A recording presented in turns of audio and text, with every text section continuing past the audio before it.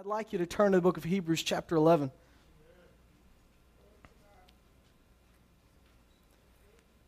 Last night, as I was praying for this service and getting ready for it, I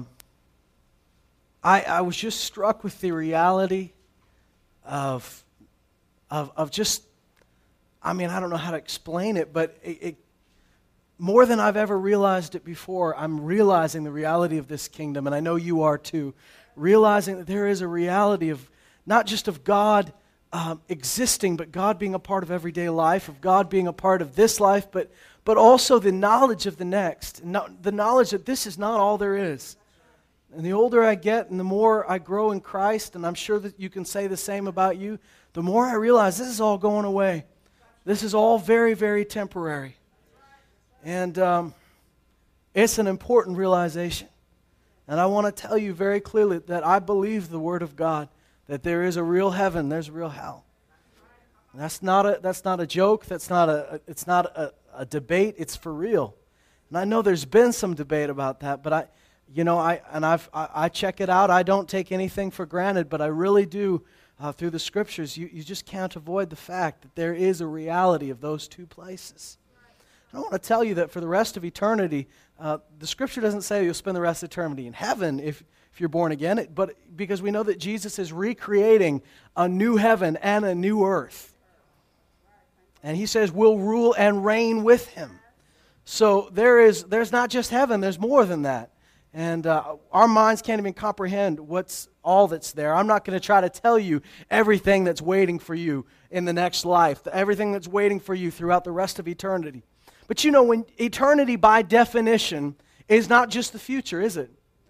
Eternity does not just mean someday. Eternity is all of time. And so eternity is beyond time, actually. And so eternity, yes, it includes your future, but it also includes right now. When Jesus gave you eternal life, that means life that's never going to stop. It doesn't mean life that's going to begin when you die. It means it won't end when your body dies. So when you received eternal life, you got it. You're not waiting for it. You have it. This is the same life, the life that you're walking in now. Your spirit is born again.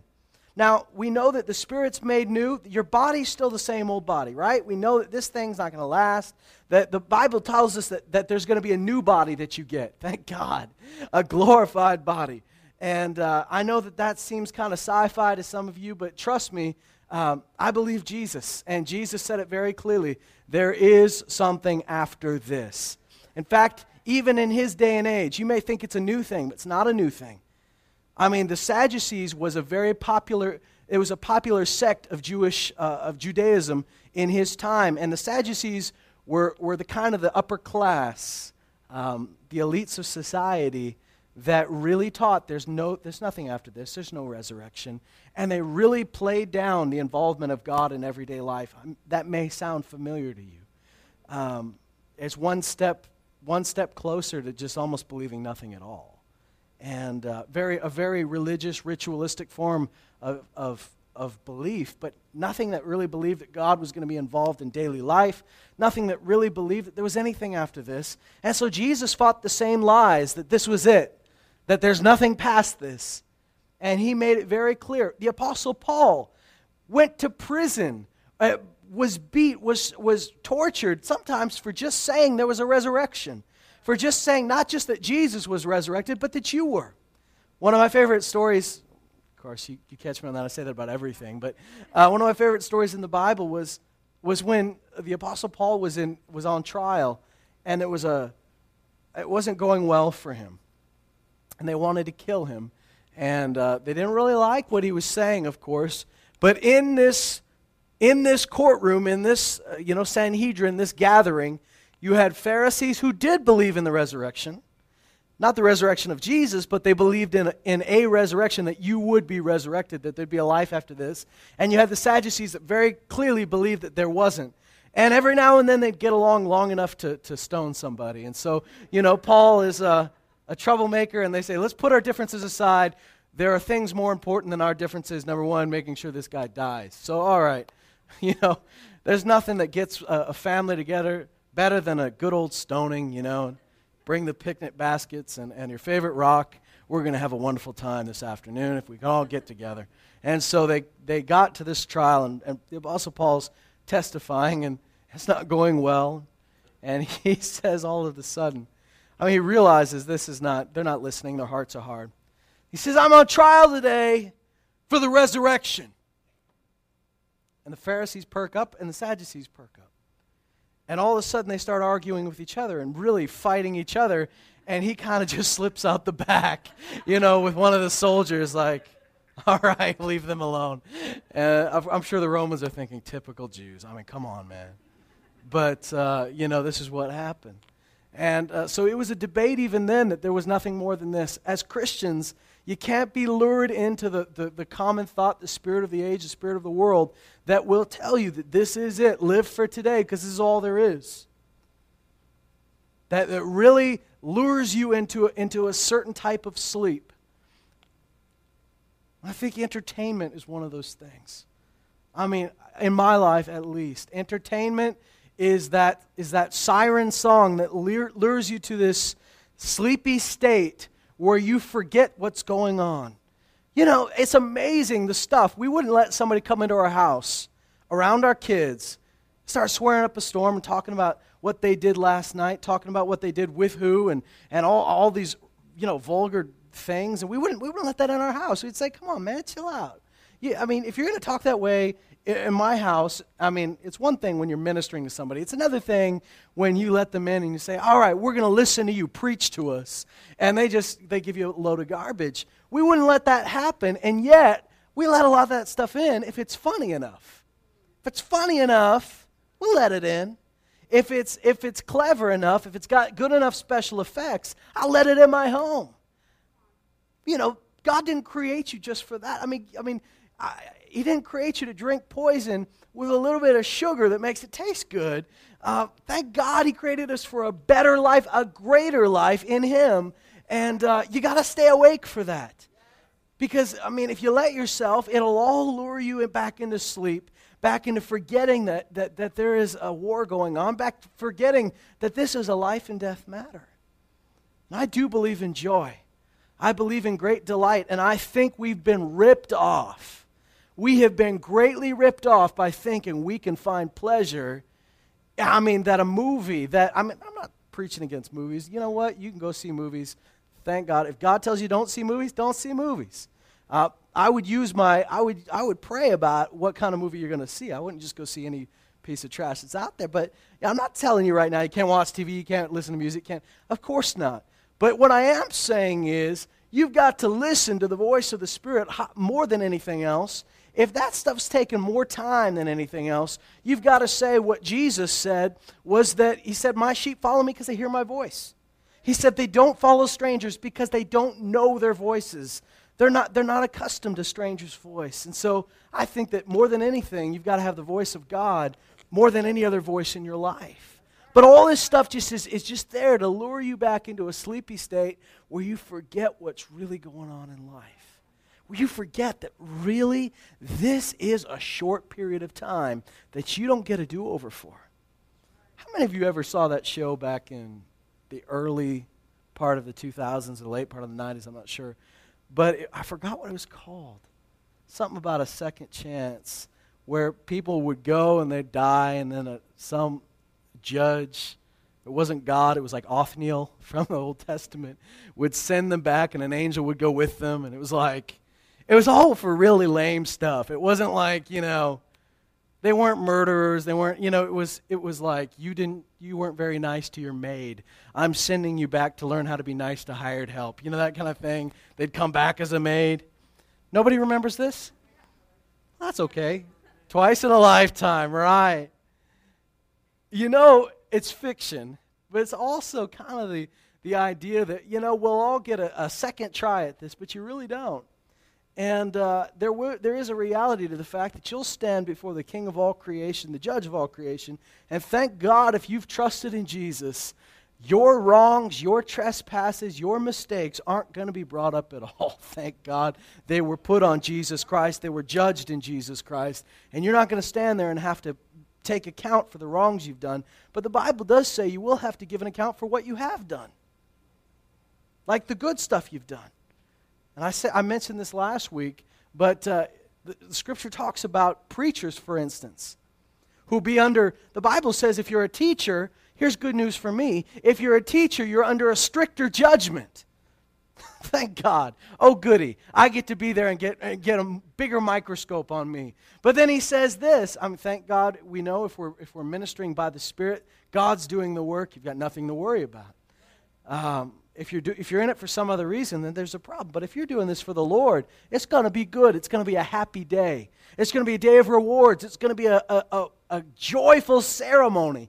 But he also talks in 1 Corinthians 3 about a group of people that are going to stand before the king, and they're going to have built a bunch of stuff, but not built it on the right foundation, built it with the wrong materials. They built it for speed. They built it to be big, but they didn't build it with materials that would last.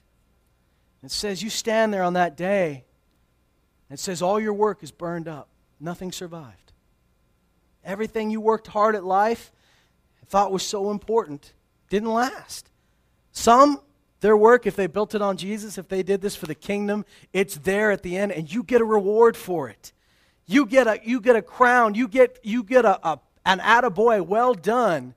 But then it says some will stand there and have nothing to show, and they spent their whole life maybe being a big deal to a lot of people, but there won't be anything to show for it. He says they themselves will be saved, thank God, as though through fire, which means this close. But they're saved, praise God. They stand for the King. They're not going to hell. They get to spend eternity with Jesus. It's a good deal for them. But they've got nothing to show. It says their work was destroyed, their work was burned up. They've got no reward. And that's not a good thing. That's not something I want for you. And I don't believe it's anything you have to have. I don't want you for a second to think, oh, I've just got to do more for Jesus. I got to do more, because that's probably an attitude that's going to run you right into the ground. What you do need to say is, I need to let God do what He created me for through me. I need to let Him be who He is. I need to finally wake up and say, all right, I'm ready. I'm ready to be used. There is more to this life than everything we see, a lot more. This is all very temporary. This is all very temporary, but we get to work with eternal stuff. We live in temporary houses. We have money, bank accounts full of temporary money. But what will last is what you do for the kingdom. What will last is what you give. What will last is how you love. What will last is how you obeyed. And you have to have an eye towards that. And don't fall asleep and just say, well, it's all about now. Even amongst believers, there's still a sort of a movement to turn Jesus into a social revolutionary that was all about making people's lives better and just, changing the social status. And people will tell you he was murdered because he shook up the social structure. But I'll tell you why he was murdered, because he claimed to be the Son of God. That Jesus came to save the world, not just feed a couple people. Thank God He did. And that's part of our goal and part of our mission in life. Feed the hungry, clothe the naked. But that's not the only reason He came. He said, what does it profit a man if he gains the whole world yet loses his soul? If you gave a man a sandwich and never told him about Jesus, if it doesn't profit him to gain the whole world and lose his soul, what does it profit him to gain a sandwich and lose his soul? There's more than what we can see, feel, touch, taste. There's so much more. And it's worth it. And I want to tell you, I'm after delight now. I'm after real pleasure now. I'm a pleasure seeker, but not in the kind that the world thinks of. I'm after the pleasure that King David talked about, where he's in the middle of a desert, doesn't have any water. And he says, my soul and even my body. Now think about it, guys. I can understand being in a desert with no water and you being a real spiritual person. And because you're so spiritual, your spirit wants Jesus, wants God, longs for God. But my body, can I tell you the truth? I can imagine, please, yeah. I can imagine my body saying, you may want more of God. I want water right now. And I can imagine me having to tell my body, shut up for a minute. I want to talk to God. But King David said, my soul and even my body yearns for you. In a dry, waterless place, there is no water. I'm not looking for water. I'm looking for you. The real water. As Jesus said, if you drank from me, you'd never thirst again. Thank God. A better translation of that would be, you'll never go thirsty again. You'll never say, I'm thirsty and have nothing to drink. Because he's the ever-flowing stream, the ever-flowing fountain. Praise God. And so these writers, they had discovered something that really giving your life fully over and really pursuing the things of God and marinating in who he is, that's where you find real delight. The world doesn't even know how to tap into this. Real joy. Jesus talked about a fullness of joy. Like joy that's not empty. It's not a shell. It's not the joy. It's not like happiness that feels good for a moment, you regret it later, or feels good but it fades. He talked about a fullness of joy that's so rich. It's so satisfying that you finally realize that's why I'm on this planet. That's why I'm here. I want that. I feel we've been greatly ripped off. We have been sold a package of defective goods. We've been sold like Chinese counterfeit DVDs. We have been ripped off by what the world tells us will make us happy. But I'm going to tell you that what God says in Isaiah 55 is, why are you wasting your money, your time, your energy on the things that don't feed you, that don't satisfy, that aren't any good? Come to me and I'd give it to you for free. Isn't that awesome? I'm just done wasting my time. And I hope that's all right with you. But I'm getting to a place where I'm just, Brother Dennis talked about that lukewarm Christianity that does nobody any good. He says, either be hot or be cold. You've got something to pour out. I totally agree with that. I mean, I don't ever want to be that lukewarm guy again. I've been there. I've been close to that point, and I don't like it anymore. I just want to be so radical that I get to discover what real joy is every day, that I get to discover the delight that they talked about in the Word, the real delight. I want to have not just a knowledge of God up here. I want to know him like I know the people I've spent my whole life with. And I'm after it. And I think you are too. We think the world wants we think what the world's looking for is something that a Christian version of what they already have. Kind of a religious, cleaned up version of what they already have. The same music but with less profanity, or the same movies but maybe a teddy bear inspirational message. But I'm going to tell you, praise God, I thank God for good, solid music that's full of the Word, movies that are full of the Word. I praise God, I'm not knocking that at all. But what I'm telling you right now is that what the world wants, they don't even know what they need yet. They don't know it until they see it. The Bible says, taste and see that the Lord is good. You ever somebody offer you like a new food and you never had it before, and then you eat it and you go, where have you been all my life? This is amazing. I mean, this is awesome.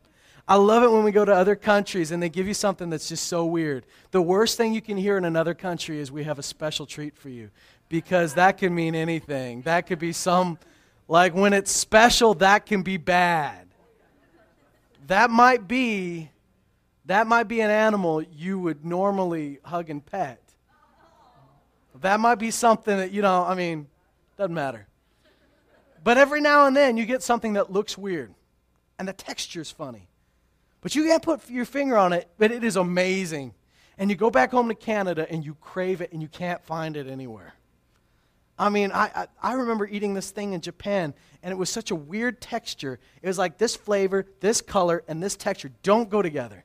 In fact, that was kind of the feeling the whole time in Japan was, everything's just a little off here. It just was such a different culture, It was like, I feel a little bit funny everywhere.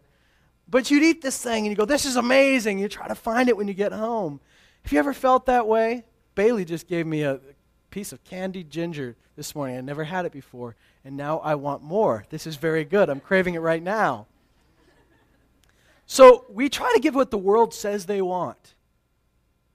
Somebody does a survey. This is what the world says what they want to see in the church. The world doesn't know. How are they supposed to know? They have not experienced what you may have experienced.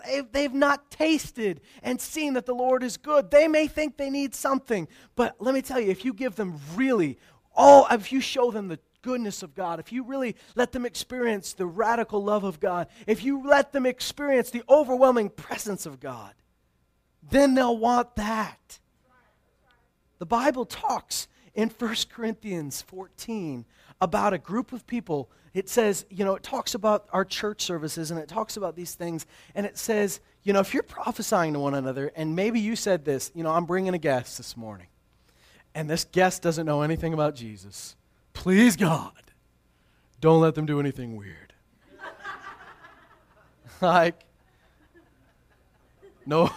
Nobody prophesying, please. Nobody speaking in tongues loudly. Oh, God, help me.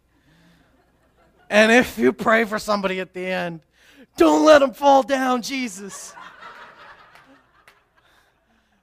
And if you have to make them fall down, don't make them fall down laughing real hard and being weird because you're afraid, people are going to freak out. But the Bible talks about a group of people. It says if they walk in and you're prophesying to one another, they will fall on their faces and say, surely God is in this place. They don't fall on their faces and surely they've got rockin' music. Surely that's delicious coffee. Boom.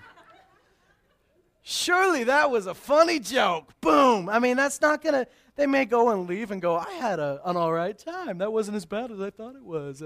Wish it had ended a little earlier. Would have caught the buffet, but not terrible.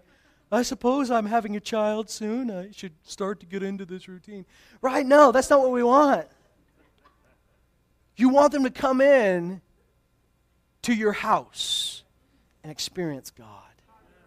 You want them to have a conversation with you over coffee and experience a love they've never felt before. You want them, when they're sick, to know they can call you and you're going to pray for them. Not in a lame, Lord, maybe if you want to maybe make them feel better, I don't know. But in faith, really believing and see them healed. The world doesn't know what they need yet. But so let's not buy the lie that they've been selling for so long, that this will make us happy or this will satisfy, because there's only one thing that satisfies. There's only one real delight, one real pleasure, and it's not found anywhere else but through Him. I'm after it. I've tasted and seen that the Lord is good, and I want more. I want so much more. Last night, it was, once again, I have these weird little moments every few months where I wake up and go, there's more. I've been settling for too little. There's more, and I want it. We've wasted too much time talking. I want to go to Hebrews 11. I remember Brent. Brent and I were just buddies at the same time that we both just got turned on fire to God. And we had fun moments. And if you don't mind, Brent, I'll share a little story. I remember Brent calling me, and he just been hit by the reality of how short time is on this earth and how so much God wanted to do through his life. And he's like, eating chips takes too much time, John. He goes, I don't want to eat any more chips. It's a waste of time. There are people to be saved. Chips are a waste of time, man. I remember putting the phone going like, maybe he's got something I don't have, but I'm not at that place yet. I've said this, and I think that this is a good policy. It's my personal policy, and you feel you can adopt it if you want. But I said to God at one point, because there were people around me that were on fire and took things to a level I wasn't used to. Like, they're going to just spend this much time with God. And sometimes it freaks us out, and sometimes people do go overboard, and, we understand that they're getting a little crazy. But you know what? I said to God, I'm never going to try to lower somebody else's standards because they're different than mine. If somebody's so on fire for God that they say, I'm throwing my TV out, I'm not going to try to convince them to make myself feel better about my TV, that they're going too far. Because who knows? A few years later down the road, I may be where they are. And I don't want to be a stumbling block to them, because ultimately, if God told them to do something, that's all that matters. If God told you to do something, that's not my business to talk you out of it. I don't want to be a stumbling block for you. If God told you to eat broccoli for the rest of the year, I don't think He would. And I may talk to you and really try to find out if it was really God. But if you believe that that was God, then I'm not going to tell you you shouldn't do it, because I really believe that everyone is responsible for what the Lord speaks to you. You've got to listen to the voice of God. And I'm not going to lower somebody's standards. So if you're watching something or listening to something or reading something that somebody else says, I don't read that. Spirit really talked to me about that, and I don't do it anymore. The best thing you can do is go to the Lord and say, is there something to this? Should I stop too?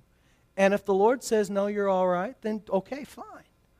But don't go back and try to get them to stop or try to get them to change their standards so that you feel like you're on the same level. Because at that point, you're being a stumbling block to somebody, and you're telling them, my voice in your life is more important than his voice in your life. That's a bad deal. So don't try to do that. If somebody's more extreme than you, I'm not talking about they're coming into your house and ripping things down. Okay, that's different. They're spanking your kids for no reason. These are things I don't agree with. But if they're not pushing things on you, if they have a certain standard, don't you dare try to talk them out of that standard. You let them serve God with all their heart in the way that God has spoken to them, and you cheer them on. And I believe that God will work through that. Amen. Hebrews 11. Of course, we could read the whole thing, but for the sake of time, I encourage you to go home and read it. In its context, read the entire chapter, and you'd be blessed by it. But I want you to see in verse 8, it says, by faith, Abraham, when he was called, obeyed by going out to a place which he was to receive for an inheritance. And he went out not knowing where he was going. Now you realize Abraham's not a young man. He's not a little adventurer that has nothing to lose. He gave up his family. He gave up his inheritance. He gave up everything that he had in his homeland for a place he didn't know. He didn't know where he was going.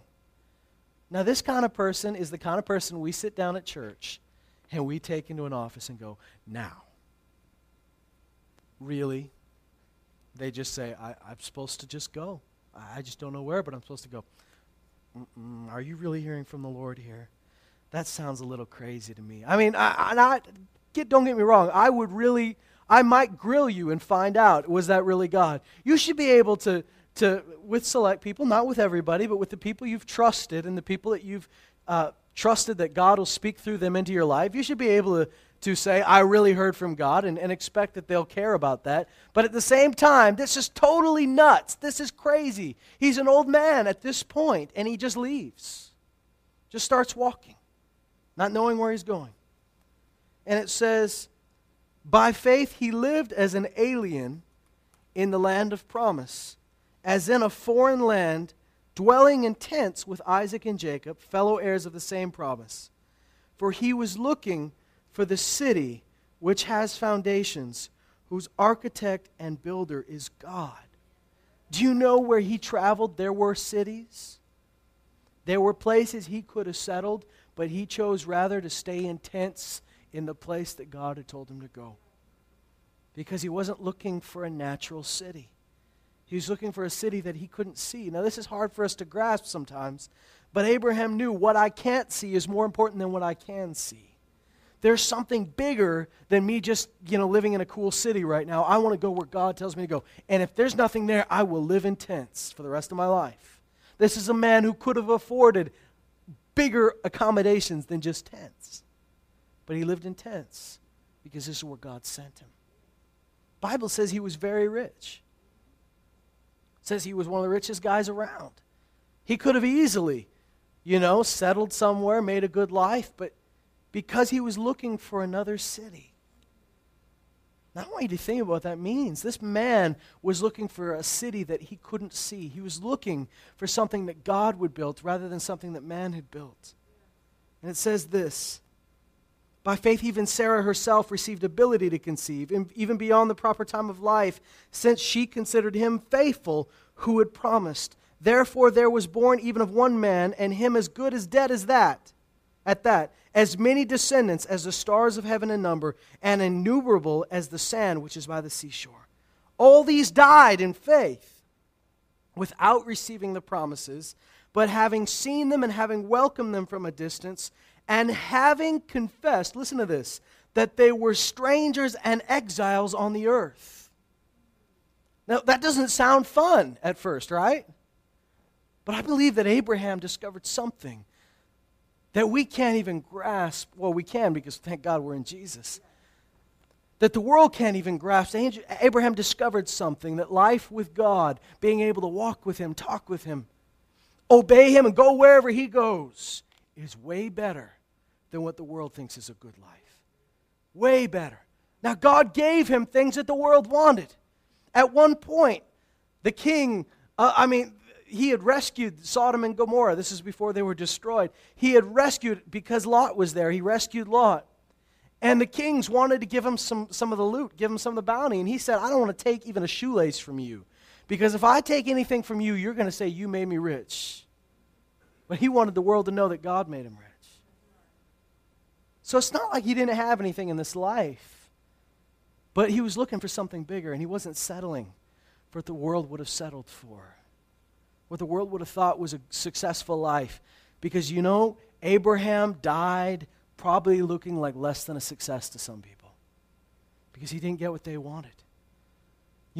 How you're defined by everybody else, whether you're successful or not, is not defined by what you think is successful. It's defined what they view as successful for them. This is what I think is success, so I'm going to put that on you, and if you reached it, you're successful. If you didn't, you're not. Abraham lived in tents when everybody thought that living in a nice city, and owning a lot of land and all of this would have been successful. But he didn't settle for that. He knew that there was something even bigger than that God had something bigger. It says they confessed that they were strangers and exiles on the earth. For those who say such things, make it clear that they are seeking a country of their own. Isn't that awesome? Now, he doesn't say we're strangers and exiles in this territory. That doesn't say we're strangers and exiles in this province or this division, this area. He says we're strangers and exiles on this earth, for we're looking for a country of our own. That God had something for them that was so much bigger than what the world thought that they needed. It says this, and indeed, if they had been thinking of that country from which they went out, they would have had opportunity to return. When you start dwelling on what you could have, what everybody else wants, what you might have had you gone a different way, you'll have a chance to turn back. Do you remember the old song we used to sing, still do from time to time? I've decided to follow Jesus, no turning back. What happened when Lot's wife turned back? She partook, and she missed that city, she missed that home, and she shared in their destruction. As she turned back, the angel said, don't turn back, just go. I don't believe you're going to be turned into a pillar of salt, a pillar of pepper, or anything like that. I believe that God's grace and mercy is so great that there are times when we turn back and He's faithful to go after the one sheep and leave the 99 and go after one. I believe that. But I also believe, don't waste your time. It's not worth it. There's such a life when you say, there's no exit strategy, I'm just going full out. And it says, if you started thinking about what you left, you'd have an opportunity to go back. You started thinking about those things that you used to do. The enemy will work on that. The human brain is an amazing thing. It is a real cleaning mechanism. Have you ever had such a terrible experience and then a few months later, a few years later, your brain has cleaned it up and you don't even remember the bad stuff anymore? It seemed like it wasn't so bad. Certain relationships in your life, you thought, well, I don't know why that was such a big deal, until you run into that person again and you go, oh, right. That's right. That's right. Thank God at that point, God helps you, gives you that great love that He had for you when you were a jerk. And you're able to love the unlovable. Women discover this all the time, right? I mean, you're delivering a baby, you're like, never again. This will never happen to me again. And then a few months later, you're like, wouldn't it be nice? It'd be nice to have another kid. It'd be nice to have another child. Boy. And in the back of your mind, see, this hasn't happened to us, thank God, but in the back of your mind, I've seen many husbands go, you didn't seem to enjoy that too much. Oh, it was wonderful. I don't know what you're talking about. It was a beautiful experience. Your brain cleans things up. Now you may say, my brain never cleaned that up, but that's your business. There are memories that lose their sting over time. Yeah, thank God. But there are bad things that you partook in.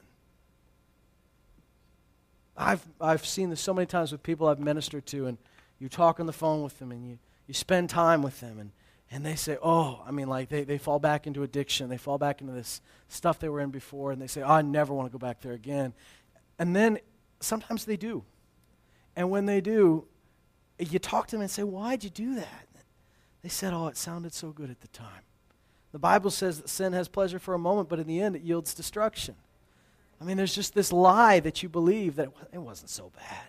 But that's why people, while they're getting drunk, think this is amazing, but the hangover, it's terrible. They say, I'll never do that again. And then the next weekend, same thing. Why are they going to the same filth? Stuff gets cleaned up in your memory. The enemy starts lying. Says, it wasn't that bad. It didn't cause you any problems. But it does.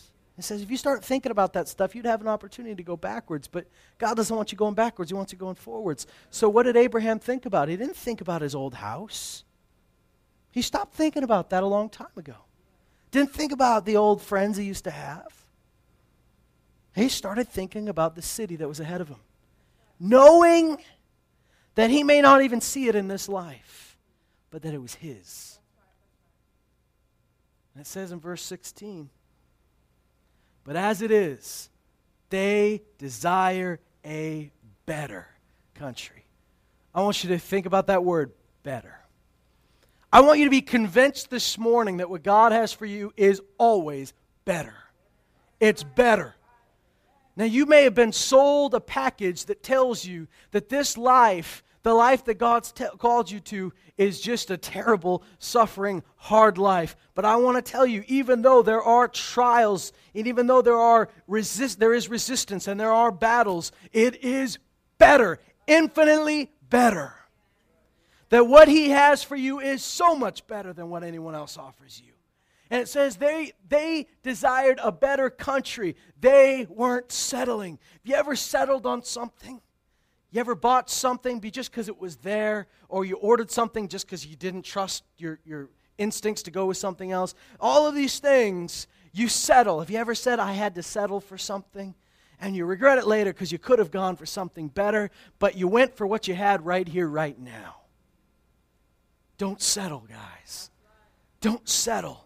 Because here he says, they didn't settle. Literally, they didn't settle. They didn't settle for what everybody else was settling for because they desired something better. The only way you're going to desire something better is if you're looking at it, if you believe God that it's there. Because I'm telling you right now that there is the lie, there is the spirit out there that's convincing you that this is as good as it gets, jump on the train, this is it. But I'm telling you, it's better. You've got to taste and see the Lord is good. There is something better that He has. There's better in this life and there's better in the next. And both are very real. The kingdom of God is here now with you, with those that believe in Jesus. The kingdom is in you, He says. But I want to also tell you there is a kingdom to come. You see, right now, when Jesus came, in Mark 1, He said to His disciples, He said, or those that would be His disciples, He said, the fulfilled time is come, the kingdom is here. Repent, for the kingdom of God is here. And He says, repent and believe the gospel. Praise God. The good news of the kingdom. And from that point on, the kingdom was here. It was in the hearts of men and women who followed Jesus. It's still here. That's why Jesus told us to pray, your kingdom come on earth as it is in heaven. That the kingdom of God is within us. It goes with us wherever we go. He sent disciples out saying, preach in every village, saying the kingdom of God is here. Heal the sick, raise the dead, cleanse the lepers, cast out evil spirits. Freely you've received, now freely give. But there's more. Isn't that the message of the Bible? But wait, there's more. There's a kingdom to come. Right now, the kingdom does not control the entire earth. The kingdom has more power than anything in this world. The kingdom is more powerful than anything the earth has to offer, but it's not in control. Because you can go to work and realize the kingdom's not operating here. You can go to a family reunion and realize the kingdom's not here. Kingdom's with me. And I travel with it and I spread it. But it's not in that. It's not there. It's not in them. But there will be a day when that kingdom expands and Jesus rules. Rules the entire earth. Rebuilds everything that was broken. Redeems everything that was lost. The lion will lay down with the lamb. And until you see that, and I'm not just talking about some YouTube video where it happened once. I'm talking about regularly. You haven't seen the kingdom yet. But it will come. And he will reign. And we'll reign with him. So there's still a greater kingdom that's coming. We carry the kingdom with us.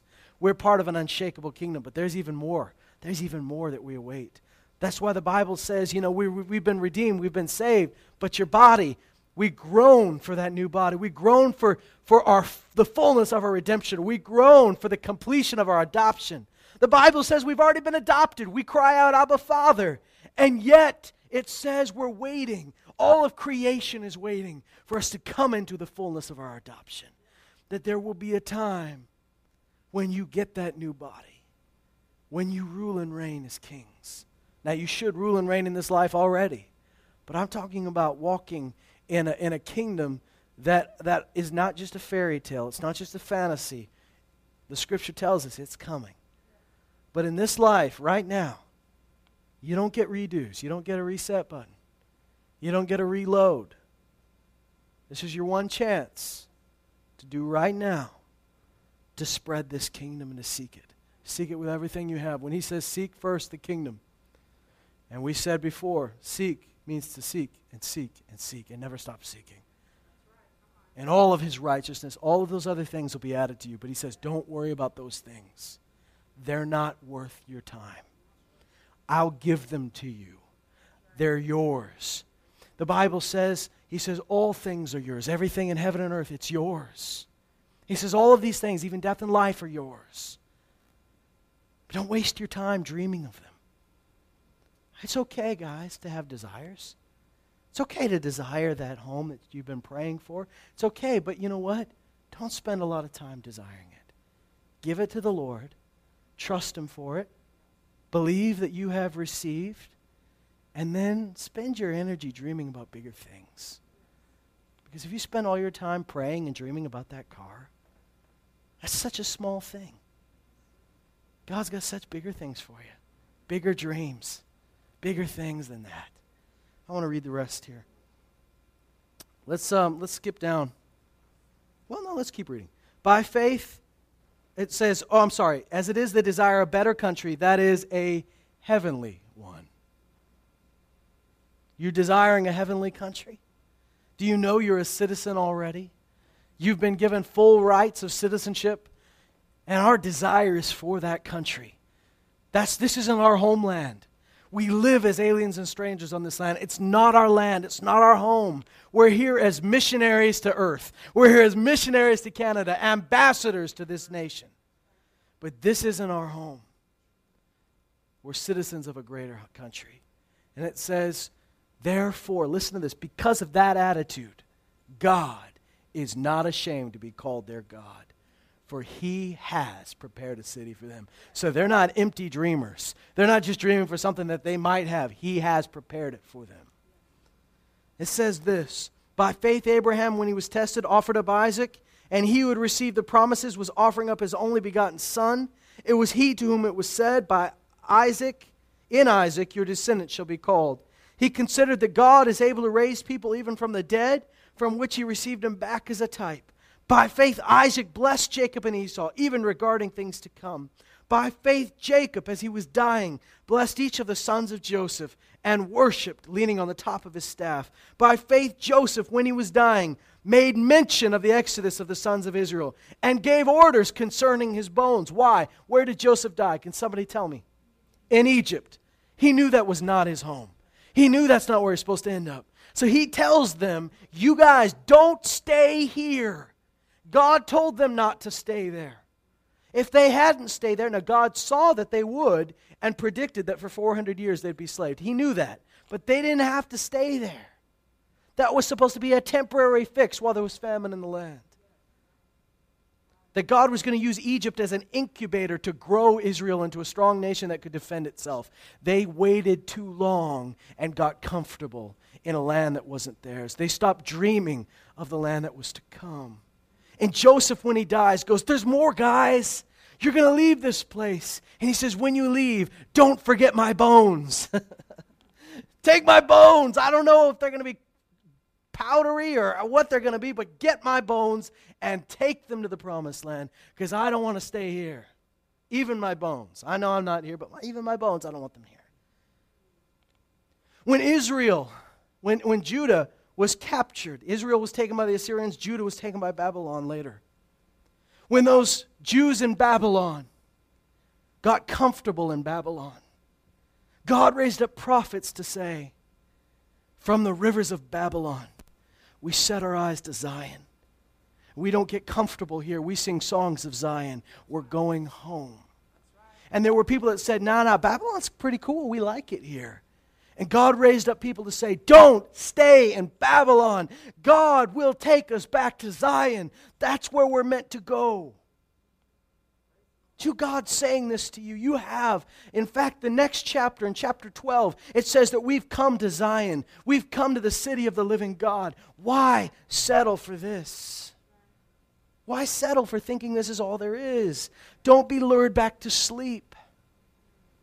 Don't let entertainment or fear or anything else lure you back into sleep and saying, I'm comfortable here. That happened to them in Egypt. It happened in Babylon. It happened to the church. Don't let it happen to you. God's got better things for you. It says in verse 23, by faith Moses, when he was born, was hidden for 3 months by his parents because they saw he was a beautiful child, and they were not afraid of the king's edict. By faith Moses, when he had grown up, refused to be called the son of Pharaoh's daughter. He refused to be a prince in one of the most powerful empires of that time, choosing rather to endure ill treatment with the people of God than to enjoy the very temporary pleasures of sin. Considering the reproach of Christ. Listen to that, reproach of Christ. This is way, way before Jesus was born. But considering the reproach of Christ greater riches than the treasures of Egypt, for he was looking to what? The reward. I'm telling you, it is not unbiblical, it is not wrong to look to the reward that God has for you. To have an eye, and the Apostle Paul said it several times, you recall, he said, if I do this under compulsion, if I do this, he goes, I can't not preach.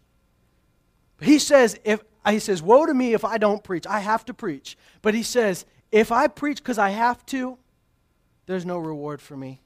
It's just a job. But he says, if I preach willingly, I have a reward.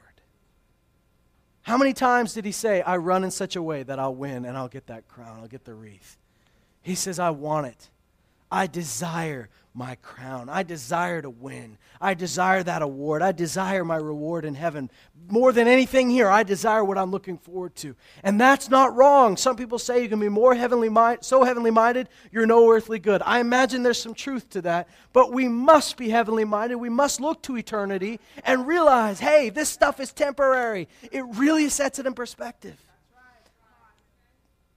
Everything here that we're looking at, that we're touching, that's why, thank God, we know that were this church to burn down, and it's not going to, but if it did, God would still have a home. He doesn't live here. And when none of you are here, He's not here. But He's wherever 2 or 3 of us gather in His name.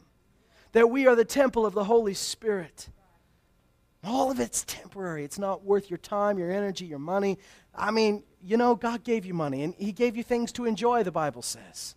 It's okay to enjoy them. It's okay to have a quad and enjoy the quad.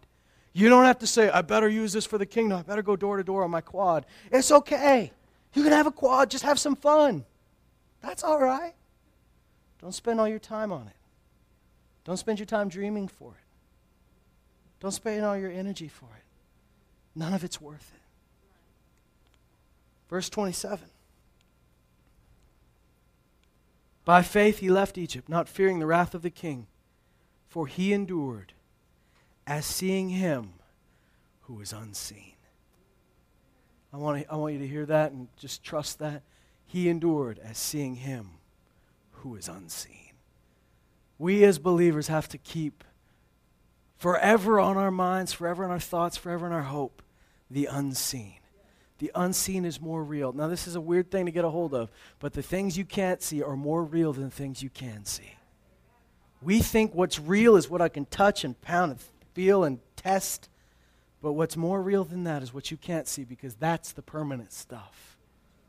That's the stuff that will be around when this is all gone. Man, your life is so precious to God. It's so valuable to God that, as Brother Burke said last week, he paid the greatest price for it. And I thought it was great what he said, that you determine the value of something by how much was paid for it.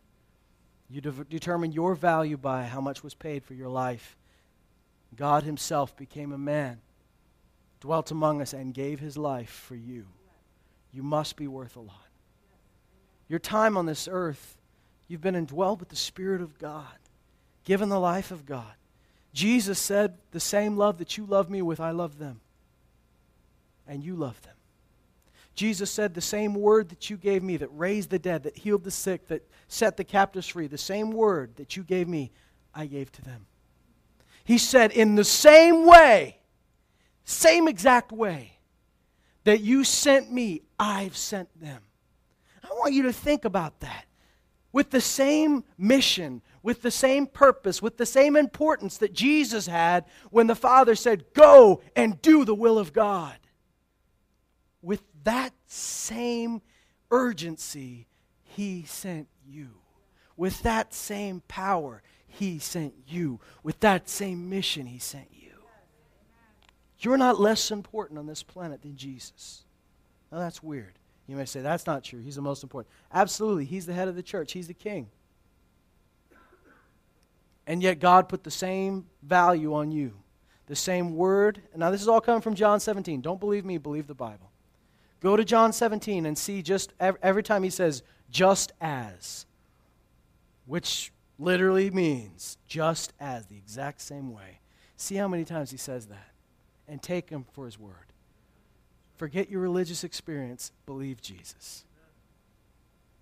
You are so valuable to God. Your time is valuable. Your heart is valuable. Your family is valuable. I want you to know that there is no do-over here, but you don't need one. You just need to respond to God. Just let Him be who He is. If you have not experienced the delight that He talks about, you haven't lived yet. Once you taste it, you'll chase it all your life. One of my fathers in the faith, a man that's really spoken in my life, said this to me one time. He said, because he spent a lot of time seriously preparing for every service. Didn't matter where he was, didn't matter if he already knew what he was going to preach. He'd make sure he had time in prayer. Some of the greatest things that God spoke to him were in those preparation times. He'd be in a hotel room. The amazing things that God says in hotel rooms sometimes. One time, he was in a place where he was in the very presence of God, not just the presence where you know He's there, but where you feel Him. That his wife came out of the bathroom, and as she walked to where he was by the bed, she hit this, it was like an invisible wall of jello. she said. She said as soon as she walked in, she couldn't go any further. That was how thick that was. I said, so how long do you prepare for service? What do you do? He said, once I experienced what it was like to minister in the anointing, I was addicted. He said, I'd never do it anywhere else. I'm addicted to that. And that is a good addiction. Once you really experience God. I remember we had a guy named Steve Munns here with the Go Ministries. Anybody remember that? It was a youth group from Minnesota. And he said, the reason a lot of people don't really grasp the better is one day in your house than 1,000 elsewhere that King David said, is he said they haven't experienced that one day in his house. They haven't really experienced that one day with him, so they don't know how good it is. I'm going to tell you, you've got to desire something better. Don't be lured back to sleep. The world will lure you back to sleep. We live in a generation that is addicted to entertainment, guys. We watch so much TV, so much music, so much movies, that we are addicted to it. If it's not funny, we don't have time for it. If it doesn't have some action, all these things.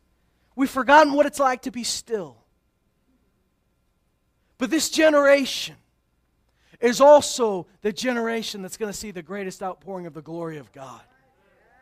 I am not a doomsday man who thinks that this generation is cursed. I believe we live in a blessed generation because you're in it.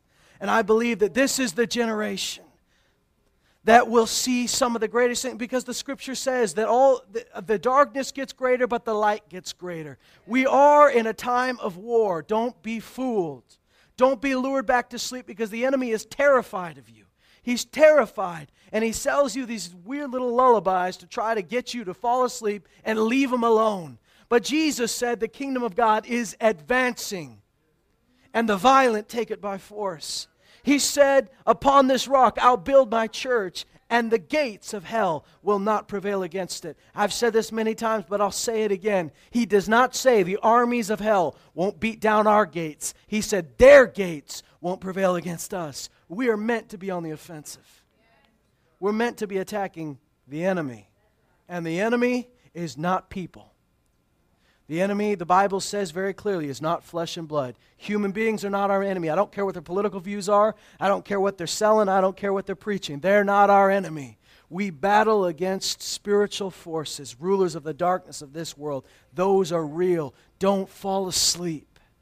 Don't be lured to sleep. You know what being asleep is like? It's just going every day, doing what everyone else does. No urgency. Being bogged down with the cares of life, deceitfulness of riches, and desire for other things, Jesus said. Being bogged down with the need to be entertained rather than the need for significance. Being bogged down by light things when heavy things are at your grasp. And Isaiah 55 says, spending all your money, your time, your energy on things that don't last, that don't satisfy, that don't quench your hunger, that don't quench your thirst. But he says, come to me. Buy from me gold without cost. I will clothe you. I will give you real bread, real life. He says it in Isaiah, then he says it again in the book of Revelation. Don't settle. These men and women of God that we find in Hebrews 11 were not great because God picked them out of a hat and said, I want them to be great someday. Sometimes you read the Bible and subconsciously that's what you think. I don't know why God picked Abraham. I don't know why he picked Moses. I don't know why he picked Noah. But he chose for them to be great. Can I tell you something? He chose them, absolutely, but they chose him. And Hebrews 11 doesn't say because God is flighty, because God is random, then Abraham did these things. It says by faith. They did all these things because they were looking for something better. The people that God's after are not satisfied with the placebo that the world's offering you. We want something better. Don't be satisfied. Don't settle. Don't settle for anything less than all that God has. Chase his delight. Chase his pleasure. Chase His kingdom. And I guarantee you'll find it every time you seek it. But you'll go deeper and you'll go deeper and you'll go deeper. God is calling you deeper. I want you to be aware that there is an eternal reality. There is a heaven. There is a hell. There is a judgment. There is a time of accounting. When I think of the people that thought they had control of their life, find themselves on the wrong side of eternity, not knowing Jesus, not accepting His free sacrifice. God didn't send them to hell. They rejected God. God did everything to save them from hell. Paid everything that needed to be paid. Paid the price for them to live, and they just chose to die. When I think about somebody that thought they had so much control, all of a sudden losing all of that control and not having an opportunity to change it. But like the man that Jesus spoke about, wishing so hard that he could go back and begging that he could go back and warn people, don't come here. And I think of that, it gives me motivation to know that there is life that we have and we carry with us. We don't carry a message of doom. We carry the gospel, the good news. But some people aren't aware of that. They don't know that it's there. They don't know they need good news. So sometimes they have to know there is a reality. But I want to tell you, the message we carry is not just the message that you're going to this place. The message is you can be saved. The other message we have, that's the message to unbelievers, but I can tell you the message to the church is the same message that the Apostle Paul said in the power of the Spirit, the same message that the prophet spoke at, the same message that Jesus gave. Wake up, O sleeper, and rise from the dead, that Christ would shine on you. That he says in another place, the night is almost gone and the day is near. Therefore let us lay aside the deeds of darkness and let us put on the armor of light. For the time is already past for drunkenness and carousing and living like the world. This is the time to rise up and wake up and speak the truth and bring the gospel and the good news and love like the world hasn't seen love and bring the joy that they don't even know about and the peace that they've never experienced. This is what you carry. Lay aside the deeds of darkness. The day is almost here. Put on the armor of light and forget about settling. It's not about settling. It's about seeking something better.